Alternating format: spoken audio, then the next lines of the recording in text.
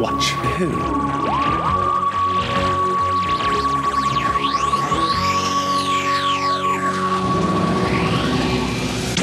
Hello. Welcome to the To Watch Who podcast. I'm Mark. I'm Sarah. And this is a very special episode. So last week we finished watching the very first series. We got to the end, and Sarah, that was the first time you've watched any of those episodes. Yeah. So we thought we would have a bit of a celebration episode, looking back on some of our favourite moments and some of the characters that we've talked about so far. So we decided to do a little bit of an awards, which I think some of you, if you follow us on social media, will have seen already. Mark's been sort of giving a little bit of tasters out there. And this is sort of the awards ceremony. So this is our Doscars. Yay! The To Watch Who Doscars, Series 1. So me and Mark, we sat down as the panel of the two of us. So we've got some categories. And we went through our favourite moments, our favourite characters. So we have the nominees for each category, and then we're going to announce the winner of each one. I'm so excited. Yes, yeah. Well, we'll go through each category and have a bit of chat.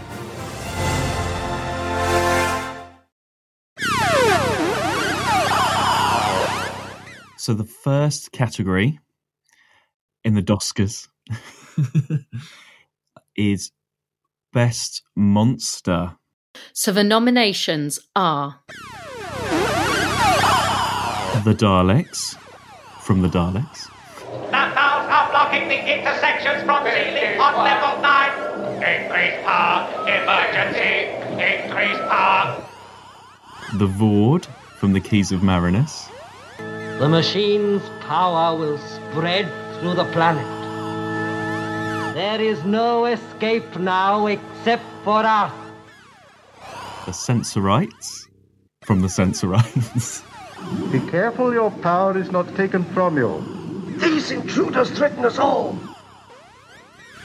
And the jars with the aliens in from the Keys of Marinus, which I think are called Morphos. We are the masters of this place. Our brains outgrew our bodies. It is our intelligence that has created this whole city. It was a competitive category. There were some good options on the table, weren't there, Mark? Well, actually, thinking about it, for Doctor Who, and because it's so well known for its monsters or Monster of the Week, I don't think in the new series there's pretty much a monster every week, isn't there? It's very rare that there isn't. Mm. Because we've got the historicals here, there weren't that many options for, considering we've watched, the first year's worth, there's not tons of monsters to go by. No, not monsters. You're right. By monsters, we had these as... We're saying aliens, aren't we? Yeah, like the sci-fi aliens. The Daleks have got to be there, obviously. Yeah, probably the most famous. Yeah, and they did lock everyone up, give them radiation. They scared Barbara, they scared Susan. Knocked Doctor out for 2 weeks. Yeah, so, in terms of a monster, and the first monster as well, so they've obviously a strong contender there. Mm. The Vord, we weren't particularly impressed with the Vord, were we? No. The Vord was the GIMP one, wasn't it? Yeah, I was about to say, do you even remember the Vord? The black GIMP. Yeah. Yeah, so not a great impression, really, and they were only sort of at the beginning and the end of that story, weren't they? Mm. Although Keys of Marinus was one of our favourite stories, but it wasn't really the monster element that we enjoyed. No. They didn't leave that much of an impression on me. And then the Sensorites, we sort of liked them, didn't we? I mean, end of episode 1, generally, when I first watched that moment where it appears at the window is a great moment, a great monster moment. So they deserve that. Yeah, and the costumes themselves are mental. Just ridiculous. Well, yeah, with their feet and their grey onesies. Hairy head. The hairy head. Yeah. So, okay, but not a classic, really. And then I wanted to include the jars in the brains in the jars, because I thought they're very basic, but they worked really well. Do you remember them? I remember them, but I mean, you were the one that wanted them. Like, when we talked about this, like, we had the Daleks, I was the Sensorites, and you were like, jars in head, and I was like, sure. You were very much like, you were for this a lot. Well, there aren't that many options, but I thought they were really, when she smashed them up and they're like, no, and like the voice even, I know they're literally just eye stalks in a jar that's set. I don't think there's not even much movement, but I think they look suitably gruesome. And with the voice, where he's like screaming and Barbara smashing them up, I just thought that was a memorable monster moment. But is it more that you're for the monster or more for Barbara's actions? No, I thought they were sort of scary. I did. Like, when I first watched, did you not think? No. I don't know, sort of brains in jars and stuff. It's always, I don't know. I thought they were good. If that's the case, in Keys of Marinus, we should have had like the grass growing. Yeah, but I didn't. Okay. So would you like to announce the winner? Okay, I'm opening my envelope. The winner of Best Monster is the Daleks. Yeah. I mean, well, they've got to be, haven't they? They've got to be. Yeah, there's got to be. I mean, they're a classic. Yeah. We had an honourable mention for the Sensorites. Because of that scary moment at the end of episode 1.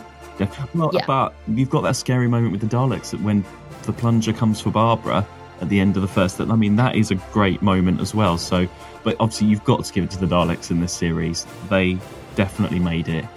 And without the Daleks, we wouldn't have had any of that Thal stuff. We wouldn't have had all that enjoyment. No, we would not. So, go them. Yeah, there we are. Well done, Dalek. We'll see how they do later on. Right, next category is Best Villain. The nominees are Vasor from the Keys of Marinus. You're safe here. That door will keep anything out. Or in. Thetoxal from the Aztecs. This is a false goddess! And I shall destroy her. The Chief Administrator from the Sensorites. These absurd names they all have. None of them wear any signs of authority or badges of position. How are we to distinguish them? Leon from the Reign of Terror. Put all ideas of escape out of your head. And as for your rescue, well, no one will come here. You can take my word for that. Carla from the Keys of Marinus. The old man didn't know where the key was hidden after all. Let me go! Let go of me! And so by villain, it's not sort of like the alien monster as such. It can be more of the baddie. The annoying baddie, usually.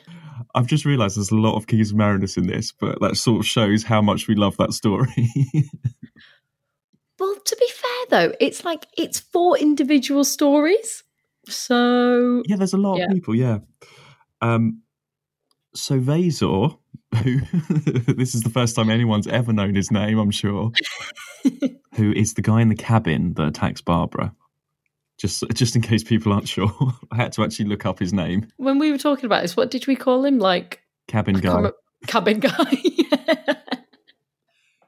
That was a really strong moment in the Keys of Marinus. He's going to attack Barbara. He's possibly going to rape Barbara. I'm just going to put it out there. He is horrible. Like, yeah, not like, and also like he's the closest, I think, at this point to human. Like normal human that we see. Yes. I mean, he's only in that one episode. He's not like the villain of the whole piece, but it's just a horrible. It hasn't got any sort of sci-fi to it. It hasn't got any. It's not somebody in a shiny suit that makes it a bit more out there. It's more of a reality. Yeah, I think that's why, isn't it? It's more shocking because it's just more. That could be like a kitchen sink drama moment with, do you see what I mean? That's how it feels like. That is exactly what it feels like. He's not nice. And then we've got Thetoxl. I hope I'm saying that right. Thetoxl from the Aztecs, who you thought was the panto villain of the whole piece. Oh yeah, he did my head in with his stripe across his mouth. Yeah, but he really was the villain of that whole story. Everything he did was he had his scheming, and he had his try and get Barbara and out of position, and every single episode in that story he's up to something. So he is a genuinely good villain in that, and you think he plays it a bit more over the top, I think, but I think he's no, he's great as a villain. I mean, like you say, he plays it so well, but it is a kid's show, like you say, so it is proper panto villain. But in terms of villain, right from the start, he is against them. He's not on their side, and it just gets really annoying by the end because panto-y and it's a costume, I think, that makes it panto-y as well. But yeah, he's a classic villain. But then the costume must be very authentic, and and I suppose it is more of a, because he's in that costume, because he's got the black stripe across his mouth, which I'm guessing that's what Aztecs did. It does make him more of that, and it's good that he's got that because then you recognise him as well. That's one thing about the Aztecs episode. You know exactly who everyone is. They are very distinguishable compared to Sensorites. Sensorites. You haven't got a clue. That's the whole point of it. They all mix themselves up. So yeah, no, Aztecs is very obvious. Okay. And then next, speaking of the Sensorites, our next nominee is the Chief Administrator Sensorites. Hi, Mark here from the future. Just a quick note to say that after we recorded this, I realised he's called the City Administrator. It's still a rubbish name. First of all, worst title ever for a villain. Or anyone. That's the worst title for any position. He got up to all sorts of things. Again, a very scheming character. It sounds like he's like the secretary or something. Not even the secretary, though. The chief administrator sounds like he orders the stationery or something for the city. There was I don't know who, the one that was above him was good, wasn't he? The one that got on with Susan.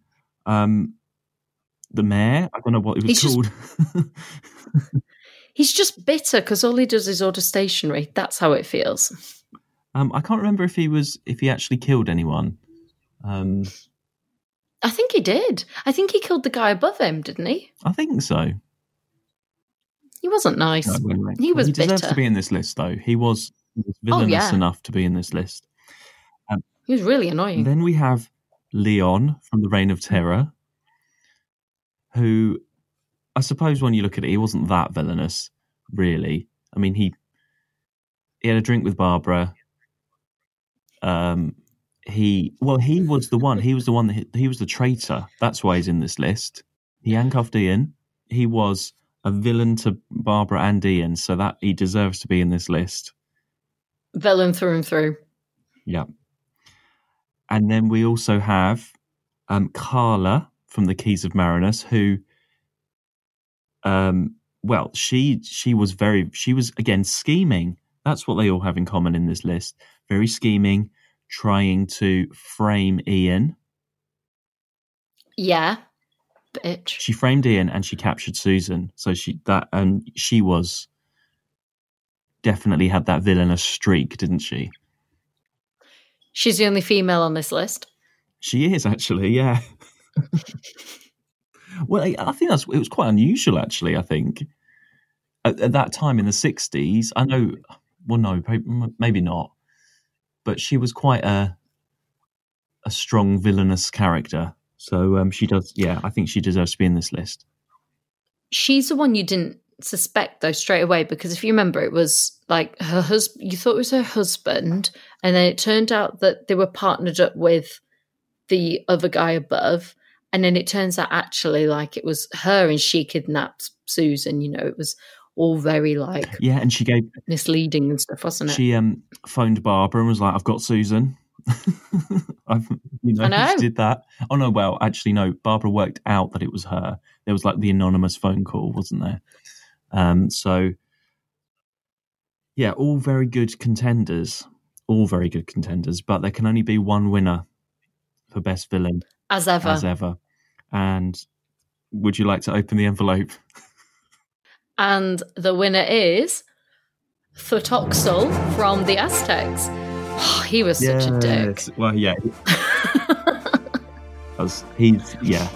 And he got away with it as well. Yeah, he did. He was not carried on as normal. He was villainous. And he was villainous at the beginning, and at the end, he's in exactly the same villainous place. So, well done, Thuttoxl. So our next category is Best Supporting Character. So these are people that have come up in the stories that our regulars have made friends with. Supported our characters through their journey. And the nominees are... Ganatus from the Daleks. Well, Barbara, the dress you'll make from this won't be suitable for swamps and caverns.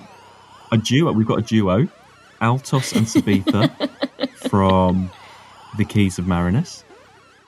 We might well return to the City of Millenniums. We still have our travel dials. Ping Cho from Marco Polo. How I miss my home in Samarkand. And your home, Susan.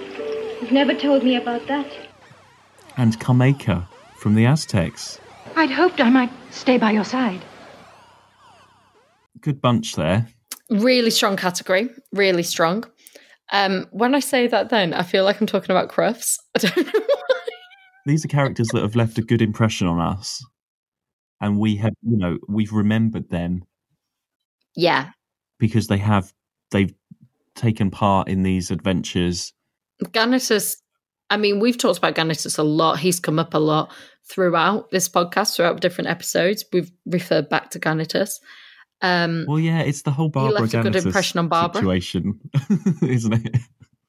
But even if you take Barbara out of the equation, he was leading that expedition with Ian. He was side by side with Ian, getting through and trying to beat our number one monster, the Daleks. So he really deserves it, I think. Well, I don't know what you think. He put up with Barbara as well. He looked after Barbara and he fought the Daleks. He probably brought out Ian's saving side. Yeah, he's a hero side by side with Ian. And then next up, Altos and Sabitha together, because they both joined in the Keys of Marinus together from Morpherton City, and then they stayed on all the adventures right through, didn't they, till the end? Yeah, we talked about this. We talked about whether they were separate, and we decided actually we couldn't have them as separate. We had to have them as joint in this category. Altos, let's not forget as well, doesn't wear trousers. Yeah, he doesn't wear trousers at all. I know. I mean, that is worth an award in its own, going through all those different situations without any trousers on. I feel we could have had a costume category as well in all this. I will do that next time. But Ganatus trousers and Altos trousers. I feel like costume also makes an impact on best supporting character so far. Do you know what? Altos would have suited Ganatus' trousers, I think, with the holes in. Like Barbara. Yeah. And Sabitha as well. It's her father that is the one that looks after all the Marinus mainframe thing. And so Altos and Sabitha are left there to possibly start up a new civilization on Marinus. So and they're very instrumental with the jungle stuff and the court case. They're there every step of the way in the ice mountains. So it's not like they just turn up and, they're in a couple of scenes. They are right through the adventure with everybody. Oh, yeah, definitely. And then next up, Ping Cho from Marco Polo. This was your nomination. Well, I thought she was... she's friends with Susan. She's on that journey throughout. I know we only did the cut-down version of Marco Polo, but she steals the TARDIS key. She tries to help out and gets into a lot of trouble for that. And she runs away from the camp off to some other place in China somewhere. I think she deserves her place. I really do.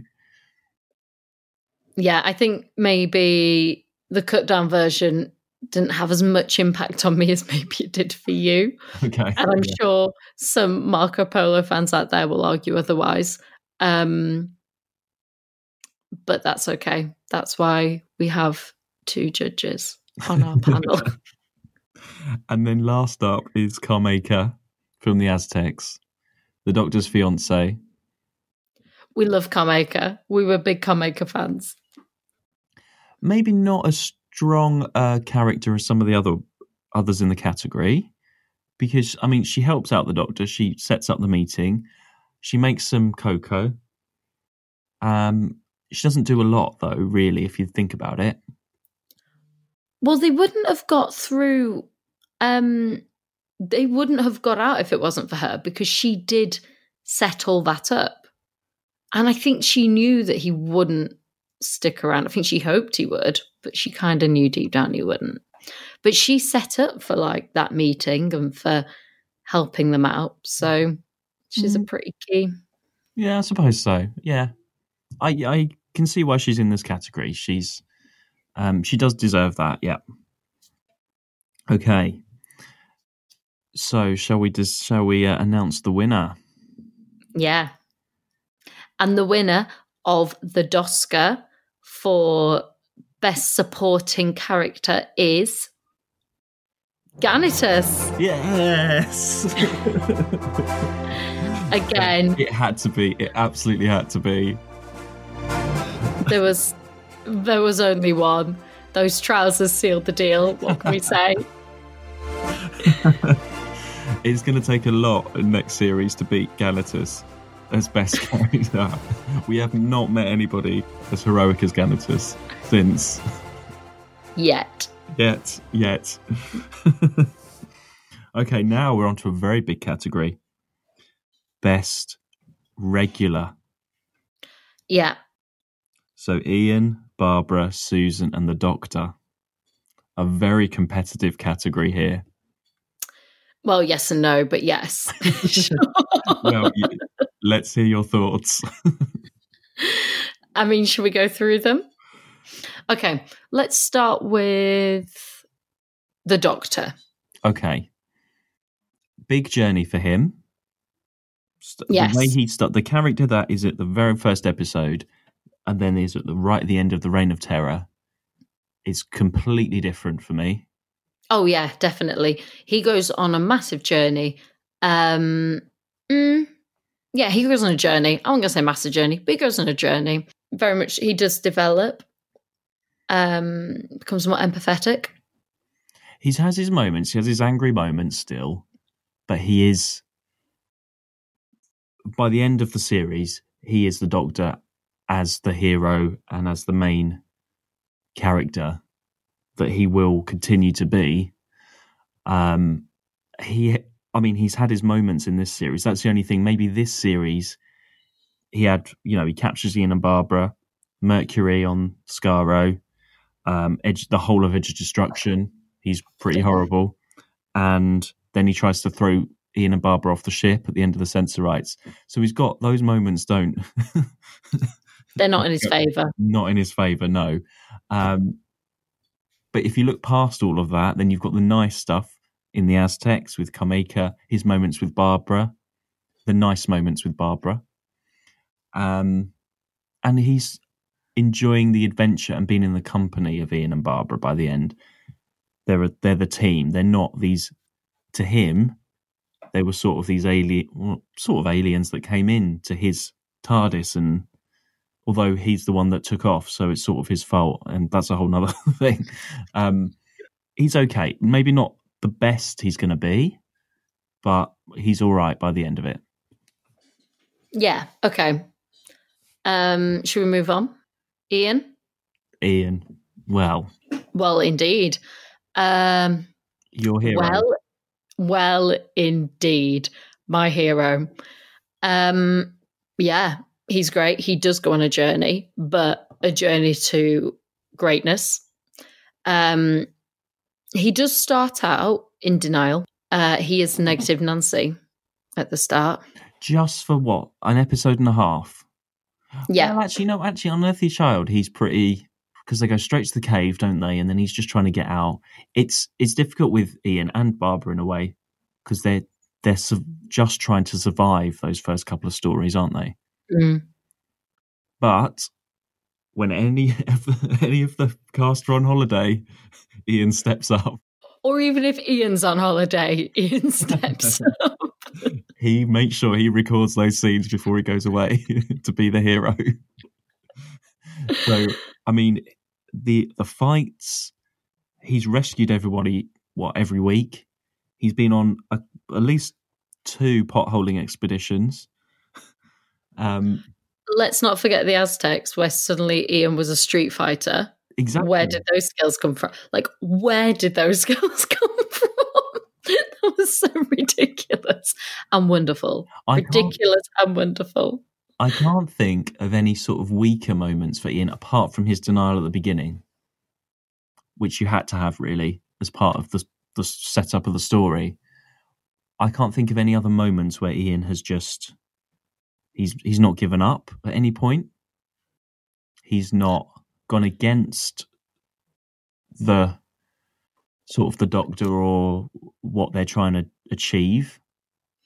He's got empathy as well for the other characters. He very much tries to look out for Barbara. He's very aware of her lack of awareness.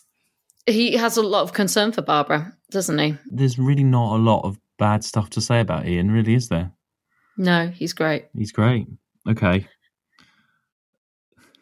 Who are we going to talk about next? Barbara, okay. Now, you've had a very complex journey with Barbara. I've had a complex journey and a complex relationship with Barbara. As regular listeners will know, I do feel for Barbara. I think she's had it rough.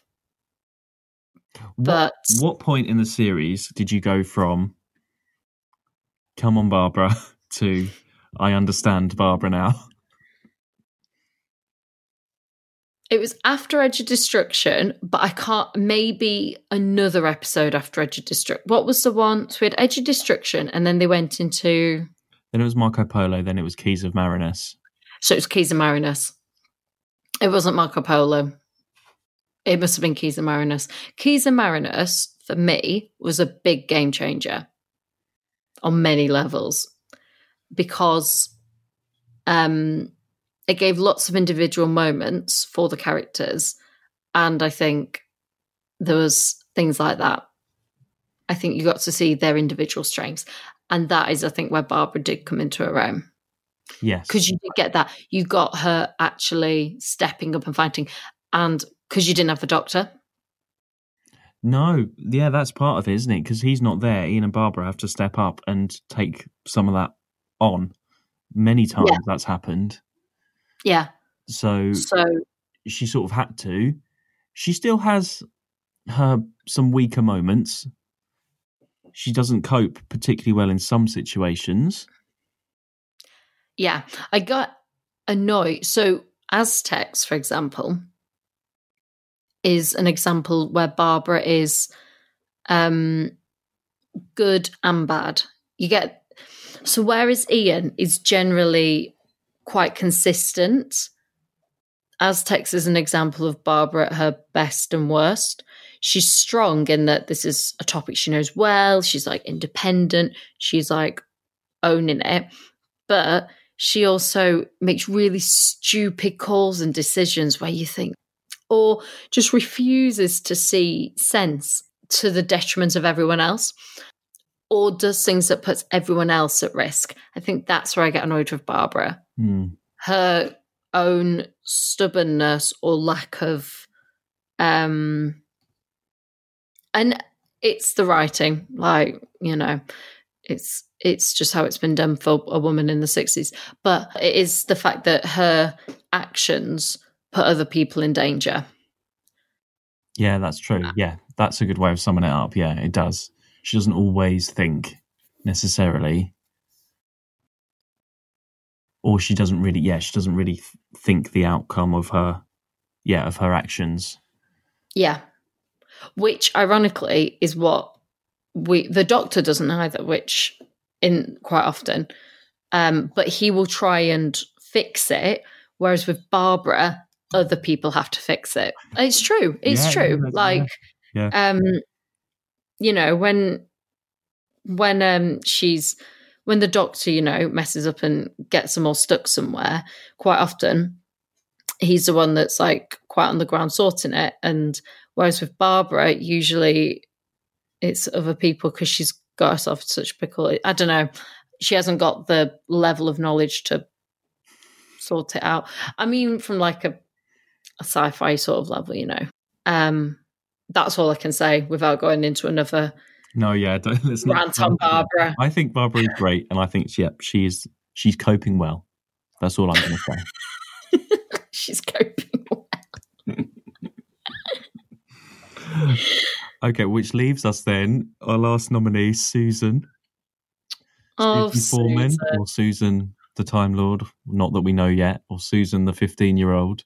She started off so strong in that first episode. That is my issue with Susan. She was that unearthly child, that mystery, and that mystery could have gone on a lot longer, but it lasts until the beginning of the Daleks, where she's scared of a jungle.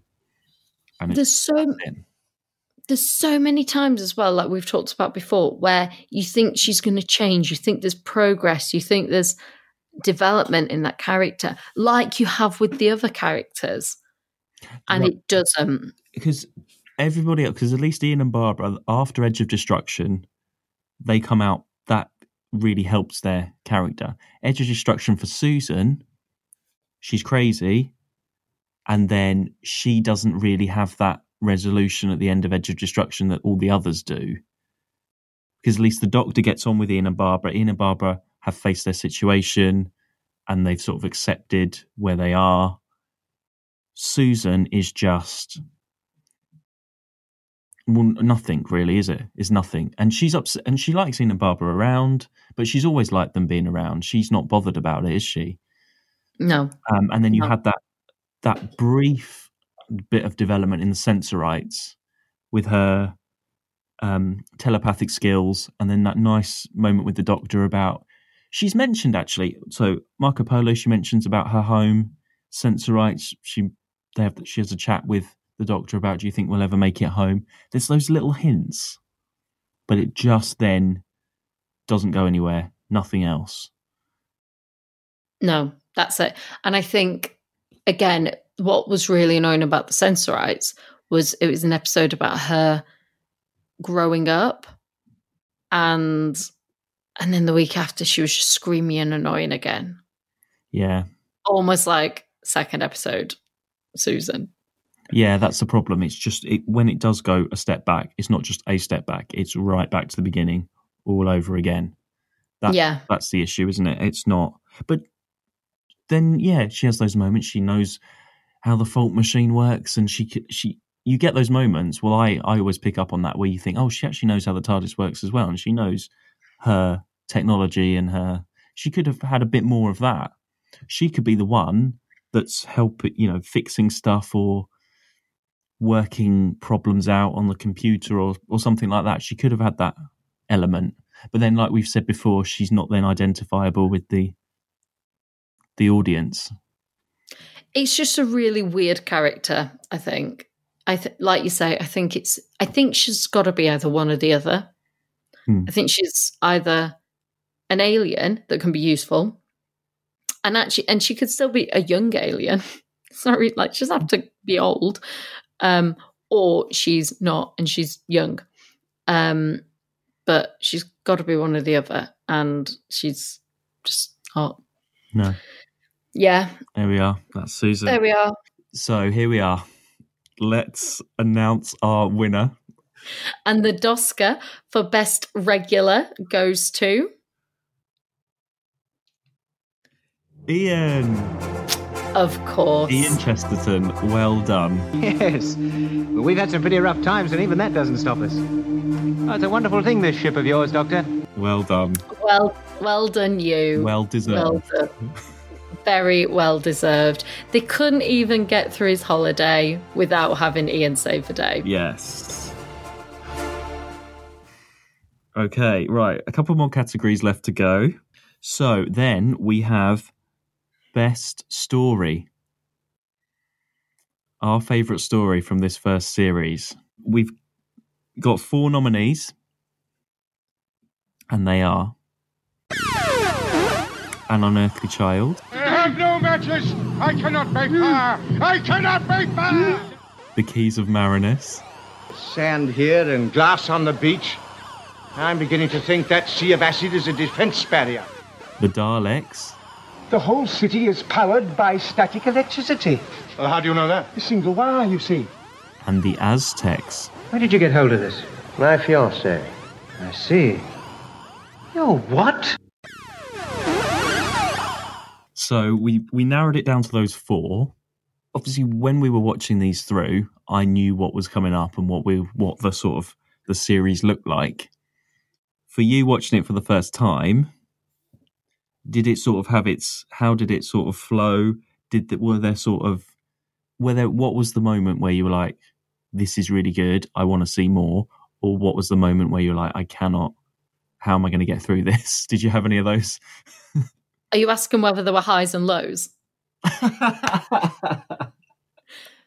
Because yes, there were highs and lows. Lows were edge of destruction. Like, that was painful. No, Well, it didn't obviously make our nominee list. No, it did not. Okay, so let's just go quickly through the stories then. Unearthly Child, first one. It's got to be there because I think that first episode is still amazing, and we both enjoyed the cavemen stuff. So what was interesting actually was what you said about a lot of this, that you've enjoyed rewatching this from a different perspective. Absolutely, yeah.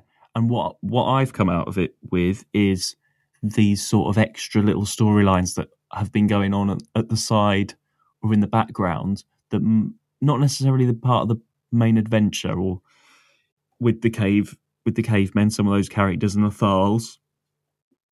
I've noticed that rather than the sort of big moments where, oh, there's the Daleks, they're attacking, and you've got those bigger moments. But then, yeah, the Thal story, Barbara's story, and watching them in order as well, you get more out of it in that way with the regulars as well. So those two things, the side stuff and the regulars, I've rather than what I would normally do, I've got all my DVDs. I'm like, I feel like watching this, or I watch a lot of the same ones again and again, my favourite ones, and then I don't pick up the Sensorites. Well, I don't know who does, but I don't really watch them as much. And the more you watch them, the more there's always something new in these stories to watch or to discover.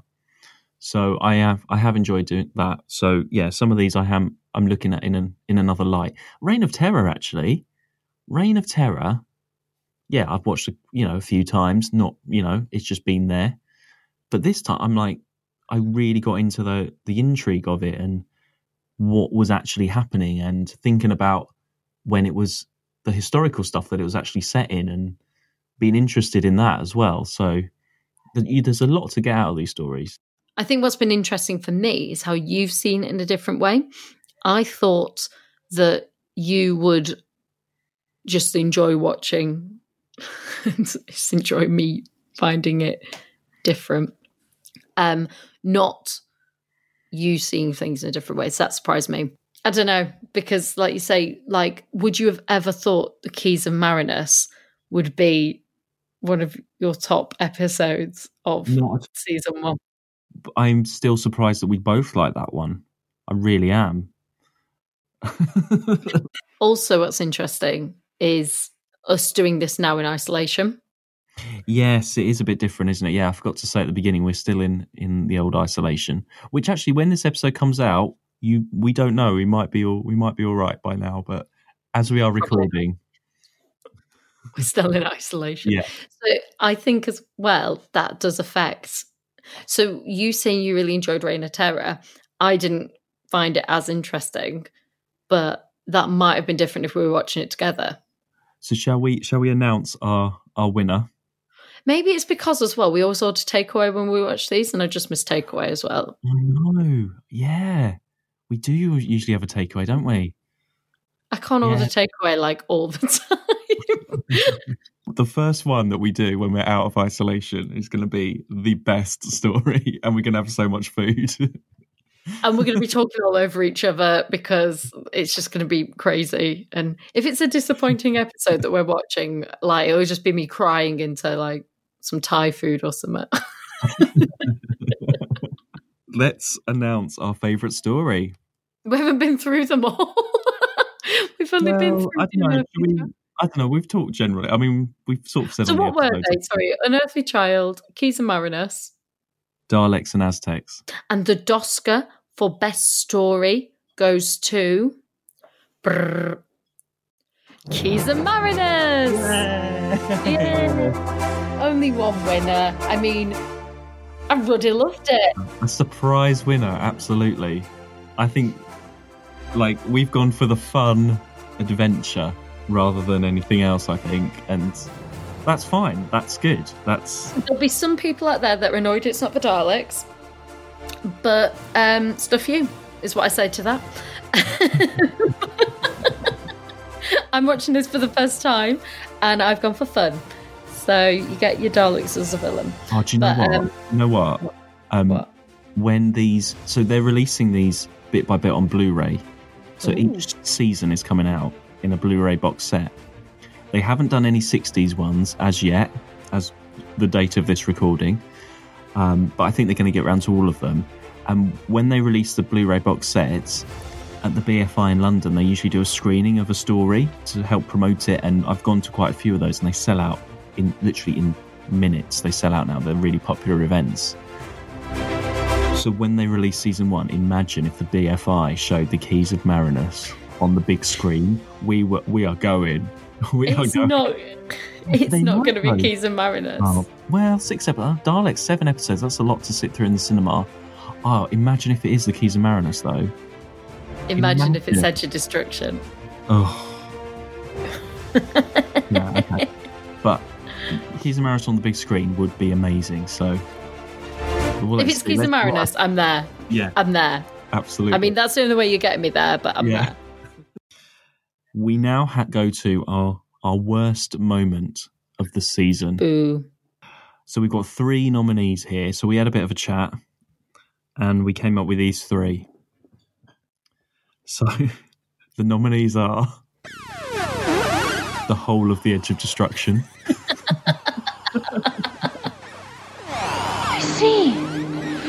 So if the spring were broken, it would be as if your finger were pressing it down all the time. Barbara being attacked in the cabin in Keys of Marinus. It's traumatic. Put that down. Don't you dare come near me. The TARDIS lock being stolen in the Sensorites. I can smell something burning. So can I. Okay, well, let's just go through them then. So, number 1, Edge of Destruction, the whole thing. Yep. Definitely the low point in the whole series. Just because, well, for me, I just still don't really understand it. I don't know what happened. Because I know the spring was stuck and they were travelling back towards the Big Bang, and the TARDIS was trying to warn them that they can't travel back that far because they're going to be destroyed. So in order to warn them, it started opening the doors, doing the things to the scanner, melting the clocks, trying to give them clues. So time was being taken away from them. That's why the clocks were melting.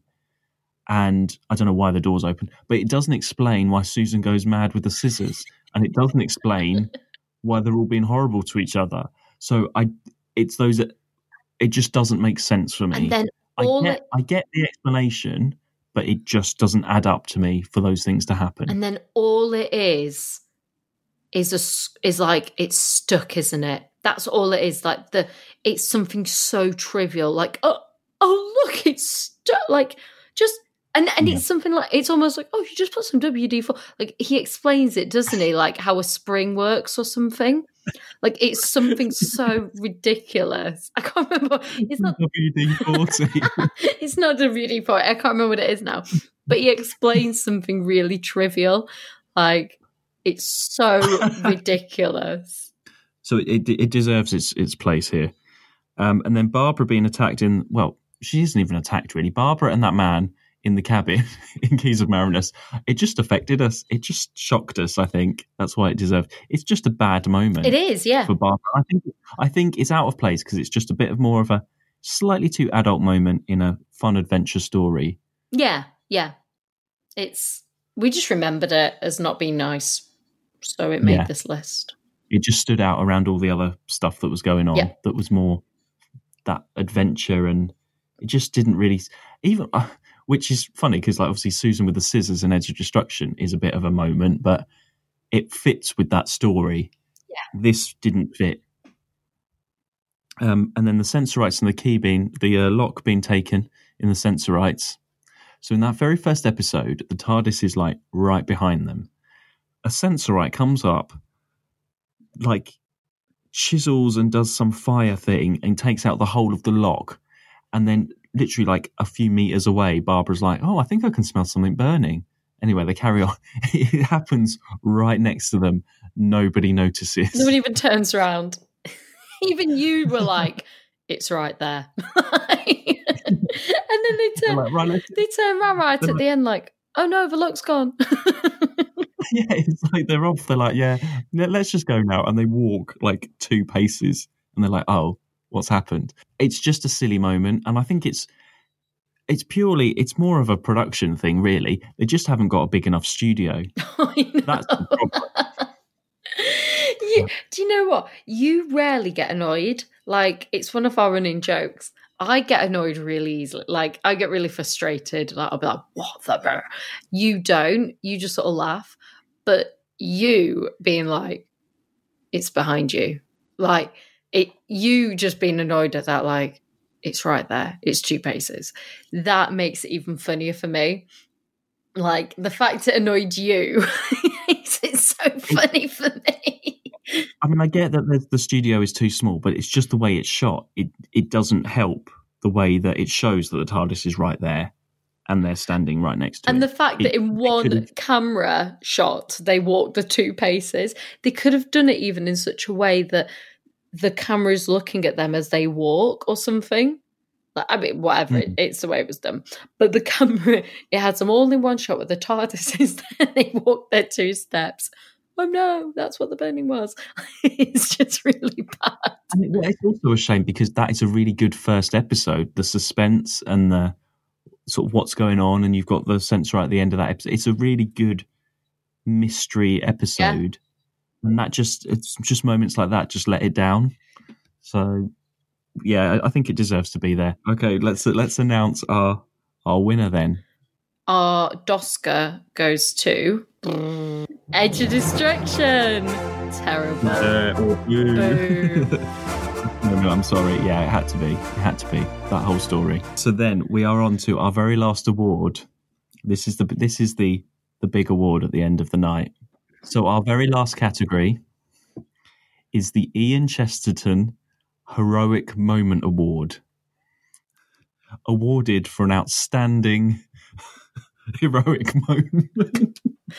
A moment of heroicism? I don't know.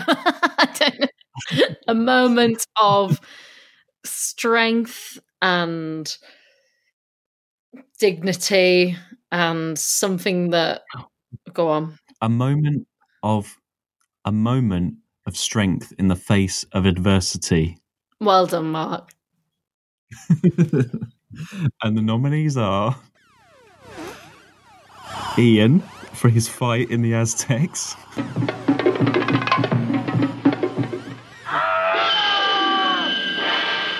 Susan running through the jungle in the Daleks. And Barbara smashing up the jars in the Keys of Marinus. Kill her!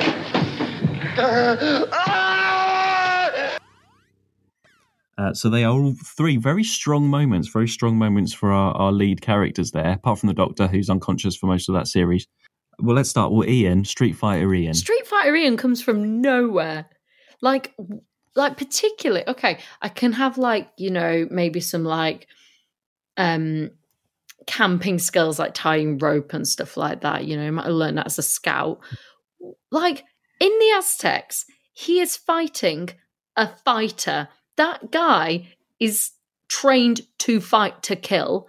Ian, comes in cocky as anything. He's not even scared. He's I can take someone down with 2 moves. And he pulls that guy to the floor. And then when they're about to go, and he could easily just leave, he's I've got unfinished business, and goes and does that massive street fight with that guy. And kills him. No, just a breeze, just like a walk in the park for Ian, that. Where did that come from? Ian, the science teacher. Well, you don't know. Maybe he does karate on the weekends or something. Apparently so. Well, it's a very good moment for him. And, well, I was going to say they survive because of him, but actually they don't, because they could have just got in the TARDIS. I know. That's the thing. He doesn't need to do that fight. That's the ironic thing about it. They're pretty much there, and it's almost pretty much there. There would have been a moment of them just being able to flee, but Ian's I got to do this sort of thing. It's great. Ian. Classic Ian, but that's another level Ian. And then number 2, Susan going through the jungle in the Daleks. Now she has to get those drugs. That's why she's sent off to get the radiation drugs. Susan, 15-year-old child, has to run through a forest. Pretty brave stuff. If she hadn't have done that, she hadn't have got through and got back again. She had 2 journeys. If she hadn't got there and back, they would have all died of radiation in the Dalek City. Nothing would have happened after that. There would be no episode 3. There would be no episodes. That would be it. So it's a very brave feat. So yeah, she has that cliffhanger. Is she going to make it or not? And she does. So that's why she's in the category there. She saves everybody. Yeah. With her actions. Absolutely. And then our third nomination is for Barbara in the Keys of Marinus. Everybody else is brainwashed in the Morpherton City, and Barbara works it out. She knows what she has to do. She has to smash up those aliens in the jars. Yeah. And then breaks the spell. The whole city is liberated, and then they can she brings down the whole of that that place, the whole of the control, the whole of whatever they were controlling and doing. So without that, this is the first episode that's a game changer for Barbara as well. Yeah, I mean, you could sort of argue it's her fault because she's the one that went to the city and ordered all that food and stuff. But yeah, she works it out. She's up against it. All the others are... She doesn't have anybody to help her. She does it all herself. Yeah. So that's why that's there. It's a strong moment for her to just go through. And all she does, she just walks in and just smashes them up. I mean, I don't know what she would have done if that didn't work. But she does it. But she does it, yeah. So let's announce our winner. The special Ian Chesterton Award for Bravery Dosker goes to Susan for running through the forest. Yeah. Well done, Susan. Well done. I'm surprised, actually, but I think it's well deserving because it's her actions that save everyone. Absolutely. And the others, yeah. Yeah. yeah, she really needed to do that. And she was very scared. It was very brave. When we talked about this in the second episode, like, my frustration was at the fact that Barbara didn't. And I was like, they sent a child. Like, it was ridiculous. But she does it. It's very brave. So 100% she deserves it. Yep. Yes. Well done, Susan. Absolutely. And let's hopefully there's many more brave moments for her coming up, but maybe not. There we are. That's our end of series awards. So well done to all of the well done to everybody that won. Well done to the nominees. We've had some feedback throughout this series on some of the subjects. So I just want to read a few of those out. So first up, we've got from the Lost on Gallifrey podcast. It's Luke that's got in touch. He said he likes the Keys of Marinus. Who doesn't? Well, actually, on Twitter, there's a lot of love for Keys of Marinus out there. There really is. I'm surprised. It's not just great. He also said that the brains of Morpherton are a very overlooked monster. Exactly what I totally agree. Didn't I say those brains in jars are some of the best monsters in that first series? And he also likes the Edge of Destruction, which well, we will just agree to disagree on that one. What am I going to say? But yeah, so thanks for that. Do listen to the Lost on Gallifrey podcast. They talk about different stories, and whenever they talk about it, I'm always like, oh yeah, I've never thought about that. So you can give them a follow, Dr_podcast on Twitter. Thank you very much for your comments.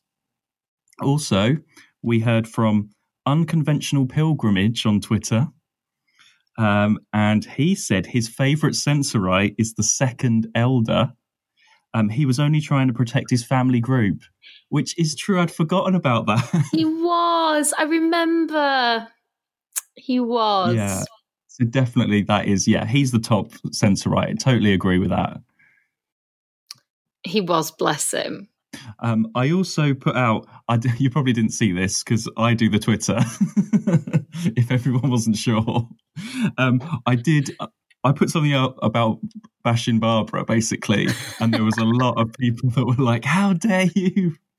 Like, you that would not have a word against Barbara. I can't go through all of it, but there was like quite a lot of traction on that particular tweet.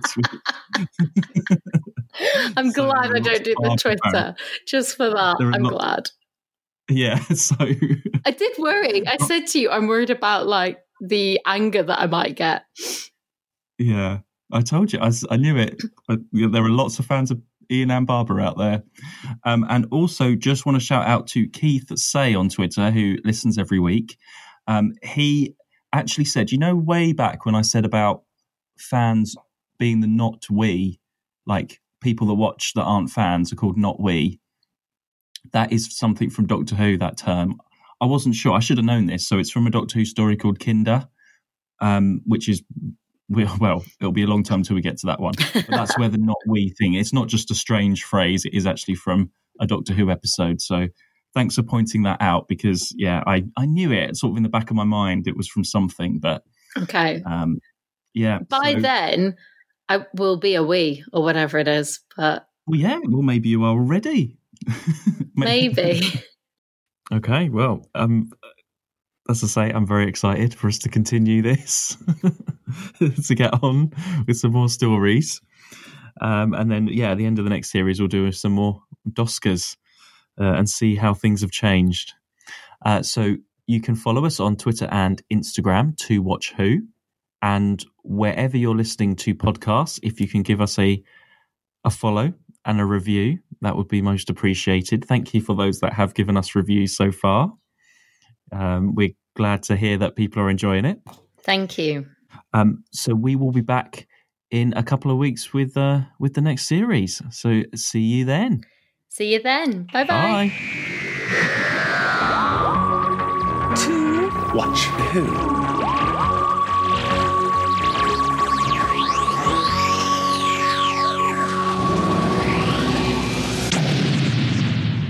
Eh? Doctor Who? What are you talking about?